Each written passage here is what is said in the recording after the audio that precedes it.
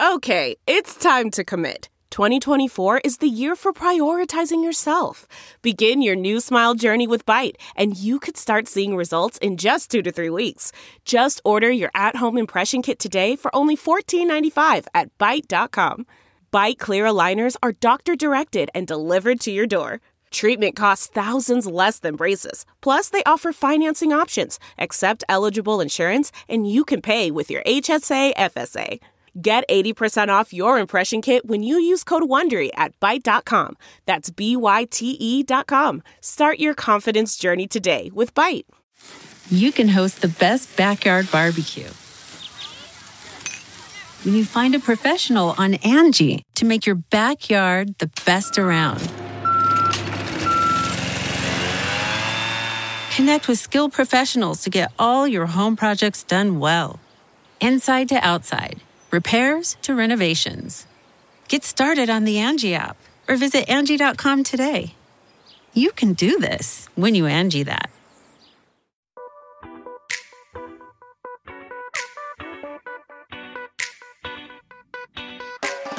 This is the Hash Podcast. Stay informed with the latest on Bitcoin, ETH, the metaverse, Web3, and more with stories that matter to the crypto world. All on the Hash for your ears. You're listening to the CoinDesk Podcast Network.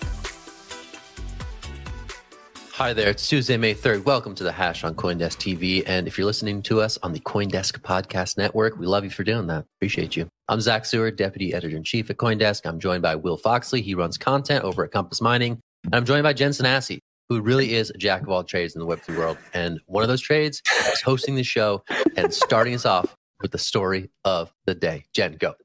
All right, we are going off to India. So Andreessen Horowitz is focused on growing the Indian startup ecosystem. The VC firm is planning to invest $500 million in the promising startup landscape in the country. So India has the second largest internet market in the world and has been turning out successful startups, particularly in the financial services sector. Will, I'm going to kick this down to you. We're seeing a lot of investment in India. And when I think about this, I'm kind of juxtaposing it against the really heavy regulation we've been seeing in India. I don't know. What did you take away from the story when you read it this morning?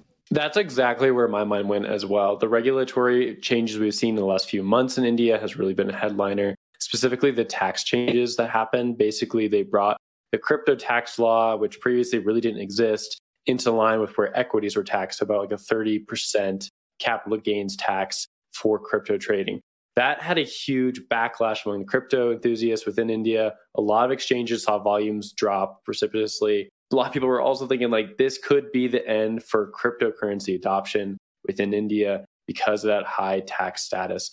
But when you see a headline like this, you're saying, nope, that's not the case. People are actually still investing here. Andreessen Horowitz, obviously huge name in the space, dropping a ton of money into this market.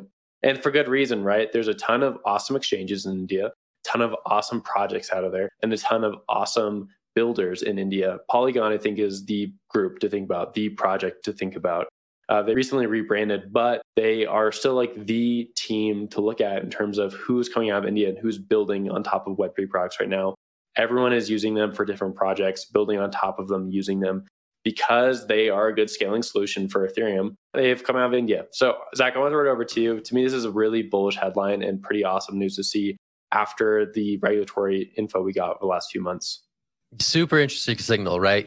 Andreessen Horowitz, they of the multi-billion-dollar crypto funds who have been investing rampantly around the world, and especially in the US, now see this as an opportunity moment for the Indian crypto scene. Super notable that they're committing $500 million to this effort and that they think, hey, the sky's the limit in a really important market for crypto's future. So the fact that they are committing specifically to this market segment, again, does speak volumes about the momentum that the Indian crypto community has established in recent years. And again, that regulatory moment and people in the venture capital world seeing this as an opportunity to strike while it's still fairly early in a regulated crypto scene in that market in India. I will say A16Z has really ramped up its regulatory chops, especially in the US, hiring former regulators to go fight that fight in DC. And it's going to be interesting to see if they do the same on the human capital side now that they have a specific Indian focus going forward. So interesting headline. And yeah, the timing is certainly notable. Jen, tossing it to you. Yeah, so I didn't actually realize how big the startup ecosystem was in India and how fast it's growing. I was reading this morning that Indian startups are the second most represented in the latest accelerator batch at Y Combinator, which I thought was super interesting. The regulatory landscape in India isn't only about taxes, right? So recently, the Indian IT ministry directed crypto exchanges to store user data for 5 years. And there's more happening on the regulatory front, especially when we're looking about privacy and what the Indian government wants to do with all of the information that's coming from these crypto exchanges that are exploding in India. And so I wonder if we're going to see something similar happen to what we're seeing here in North America, where the heavy regulation will start pushing some of these really innovative startups to look at jurisdictions outside of India because it's just becoming too hard to innovate, which would be so sad, especially when we see the talent and the ideas and innovation coming out of the country. Well, to zoom out a little bit more, I think it's important to look at where people in the West are investing money and what countries that they're willing to put dollars into. And look at China. Last year, they banned Bitcoin mining, they banned Bitcoin trading, they banned a lot of things around the cryptocurrency industry in general. It's a huge economy that is now missing out on all this angel investments from the West. And that money is now moving to India, which is easier to interact with. They're obviously more comfortable working within those laws and jurisdictions. And entrepreneurs in China just as well as there is in India. But because the decisions the Chinese Communist government made, people don't want to invest there and they can't invest there. So they're moving to the next market, which would be India here. And I think we're going to see this trend continue where a lot of Western dollars from Western Europe, United States, Canada, elsewhere are going to find pastures in India. And pretty soon here, I think we're going to start seeing that those two economies, and this might be happening already among a lot of circles, these two economies are on par with each other. And it's not really a case of, hey, we're investing in India. It's a case of, hey, India is investing in the United States. India is investing in the Western Europe because these two economies have grown up so much together. But I'll boot it to Zach up next. I'm up next. I will take it. I will run with it. Are you ready? Let's talk institutional DeFi. Big old market maker, Jane Street, Wall Street trading firm, is doing some DeFi stuff. They took out a $25 million loan through a particular DeFi protocol. They have plans to take out maybe 25 million more. And this is all being denominated in USDC. Interesting signal, I think, for the institutional DeFi world. We've heard a lot of noise about traditional Wall Street firms seeking yield in these tight economic times.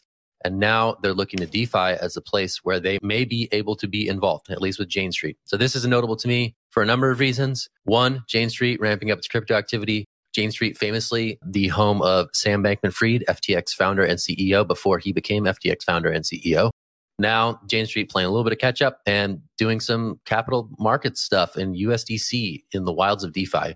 Really interesting to see the institutional DeFi narrative kind of pick up speed this year. And I think this is an early signal of continued adoption and embrace by some of Wall Street's biggest names. Will, I'm going to throw this your way.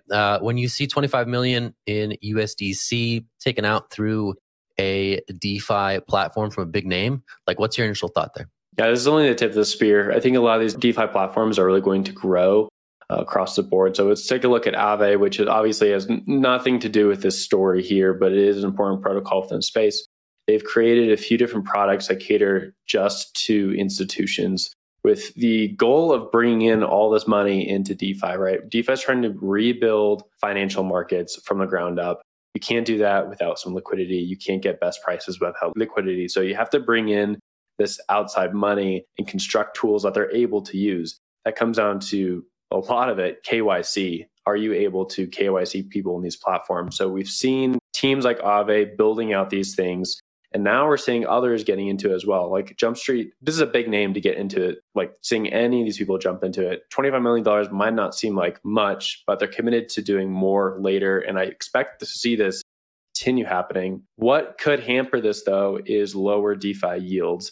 If we go into a bear market and if the tokenomics for a lot of these projects starts drying up, like we saw in DeFi Summer 2 years ago, then I think we could see some people getting a little scared, staying in this area. Like you said, Zach, people want yield on things right now. Bond market isn't a great place to be. Equities, not a great place to be. Look at Netflix, took a nosedive last month. A lot of these places are just not great places to park money right now. What is a good place to park money? It's crypto. The thing with crypto, however, is it's still volatile. Yields can disappear in a second. You might have great yields for right now, but that 20% 30% yield could drive very quickly, and you're left holding a bag of terrible tokens that are never going to see sunshine again. So I think that is the one thing that people should be aware of. Zach, I'll throw it back to you though. I think another risk, you mentioned the yields drying up, but another risk certainly is another DeFi exploit, right? This is a big name partner. This is a big name on the back of Clearpool. And hopefully the security audits have been, because I could imagine people trying to extract money through exploits in ways that we have seen in the past with various DeFi protocols. So I think there is that kind of reputational risk. And I think, hey, we're putting 25 million in now. We're going to try this out, make sure our money doesn't get rugged. And then we're going to see what happens after that. I think be the yield shrinking or the exploit, the threat of exploits, those are two factors I think that are still going to be really important for how heartily institutions embrace these DeFi markets. But, again, to see capital markets on DeFi from big names in the market making and trading space, really notable. And I think we're going to see more of these names pop out. Similarly to how we saw big names embracing Bitcoin as an asset, now we're going to see potentially big names on Wall Street embracing DeFi, their chosen protocols, the ones that they've done the due diligence on, the ones they've kicked the tires on. We're going to see them trying to get yield out of these systems in a way that hadn't previously been accessible to them. Lots going on here, but I'm going to kick it to Jen. Yeah, I had a bunch of questions that the both of you already answered. And so when I was reading this, I was like, oh, that's really notable. And to Zach's point, this is the first time that a Wall Street institution has borrowed through a DeFi protocol. And I think this is exactly what you said. This is just signaling to other Wall Street institutions that are probably going to jump in over the rest of the year. I think it will be really interesting to see how regulators respond to this, because these institutions are going to be operating within the DeFi ecosystem. Just like you said, Zach, they will be susceptible to hacks and rug pulls. And when that happens, I just wonder how Wall Street is going to interact with the regulators to kind of rush into regulating the space, since more of these traditional financial players are now going to DeFi. So I think that will be interesting to watch. And I think that that's a great segue to our next and last segment. It is a good segue. I do want to note one more thing. It's Clearpool's really interesting protocol that was used for this, uncollateralized loans. Not something you often see in DeFi. Normally they are well topped over 150% plus collateralization. So interesting of note for that protocol, and something I'll definitely have to take a look into. So let's move over to SEC, which is beefing up its team. It's going to add another 20 enforcement officers towards the crypto beat. That brings the total to around 50. This is for scams like ICOs that don't turn out how the investors want them to turn out, to NFT contracts, to anything under the SEC's purview in terms of crypto. They're going to go after bad actors. The SEC has been criticized time and time again for failing to act on bad scams, and for also going after protocols that people think are fair investments. It'll be interesting to see, one, how these 20 people add to crypto enforcement. Are we going to see further actions against past protocols and current protocols that have been skirting the rules, quote unquote? Another interesting plot line here is, what is Gary Gensler up to? I think a lot of people have been frustrated with some of the actions he's taken since he came into office, notably that a Bitcoin ETF has not been pushed through. Will we see a Bitcoin ETF go through because they have more manpower to look into this market itself? It doesn't seem like these 20 people are allocated towards that, but I think people are still concerned about that question more so than anything else. And having more people on the team might free up some cap space for him to go after a Bitcoin ETF and really define that for investors. Zach, I'm going to toss it over to you. Yeah, my view on this one is that enforcement is a lagging indicator. We're still dealing with the ghosts of the 2017 ICO era. You get these press releases from the DOJ saying, we've arrested so-and-so, or we've come to a settlement with so-and-so. And it's all these projects from like Crypto 1.0. And so we're going to get like 3 years from now, 4 years from now, there's going to be all sorts of crazy stuff going on. NFTs and especially DeFi. I think the DeFi stuff becomes really, really interesting. Do these things look like securities? Do they act like securities? Should we consider them securities? Or are they yield-bearing instruments in a more traditional sense that are outside of the purview of the SEC? Now the SEC is hiring a bunch of people to actually look at this stuff, to look under the hood for all these protocols. And it's going to be really fascinating to see what unfolds over these next 2, 3, 4 years, as the enforcement, again, is a lagging indicator of what had been going on in the market when the innovators are out innovating the regulators, just the way the innovation regulation dynamic works. So 3, 4 years from now, it's going to get wild, especially with NFTs and DeFi. It's going to get strange. I think this is almost a direct response to all of the scams and hacks that we've been reporting on. Every single time there's a DeFi hack, the amount just gets more and more. I feel like we say this is the biggest hack in DeFi history probably every time we talk about a hack. And so now the SEC is almost doubling their team to look into DeFi, NFTs, coin offerings. And I hope that with doubling the team, they double their perspective on industry. I hope that we can see some things like Hester Peirce's sandbox get looked at again and rethunk, and we can see some solutions to promote innovation and fixing some of these problems that lead to the hacks with all of this brain power. If it doesn't, unfortunately, I don't think it's only investors who are going to suffer. It's people who want to join these communities and take part in the tech in a way that is maybe not investment first. And to the India story, I think it would push startups and innovation away from the US. So hopefully we can diversify perspective in the SEC, and this is a good story. And we can see some nice regulatory frameworks so that we can start solving these problems and not just pushing people away from the tech. So fingers crossed. That's my optimism for today. Jen, you're always so optimistic, but I'm going to throw some shade on top of this. I don't know if adding more people to the government agency is going to fix anything. The problems are still going to be there. There's still going to be scammers jumping in. People are too slow to stop these things. They can't stop them. We're talking about the age of computer investment. Things are over in a second. Look at last week and look at the NFT drops that happened. How fast did that happen? Do you think the SEC is going to have the time to get on top of that for at least 2 years? I don't think so. I look back at some of this stuff from 2017, 2018 that they're still trying to prosecute against. It doesn't make sense to have a government agency which has to go through the court systems, has to operate on paper, go against these projects that are operating with digits and bytes. Just doesn't add up. And I don't think adding 20 more people is going to do anything. Maybe Gary Gensler figures something out, but I'm not super bullish on him. Zach, I'll throw it to you. Yeah, it's 20 more cops on the beat, right? It's 20 more of those protector memes, ooh, I'm protecting. 20 more protectors are out there looking at that crazy DeFi that you're looking at right now. Stablecoins are mentioned in this. NFTs are mentioned in this. The whole gamut is mentioned, right? So you got 20 more protectors on the beat, making sure that you're protectored from dubious investments.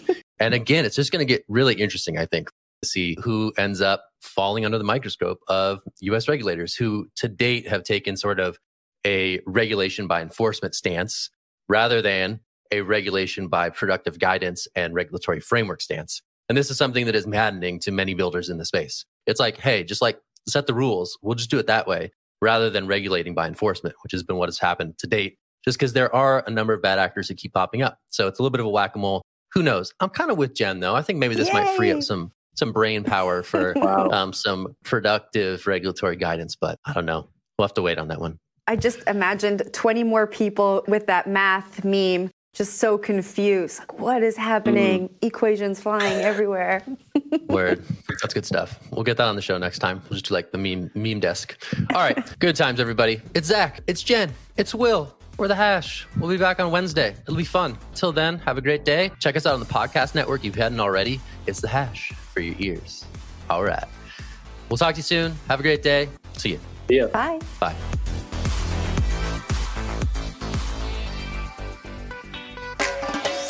You've been listening to The Hash on the CoinDesk Podcast Network. We would like to hear from you, so if you have any questions or comments, please reach out to us at podcasts@coindesk.com, subject line, The Hash, or leave us a review on your favorite podcast player. Thanks for listening.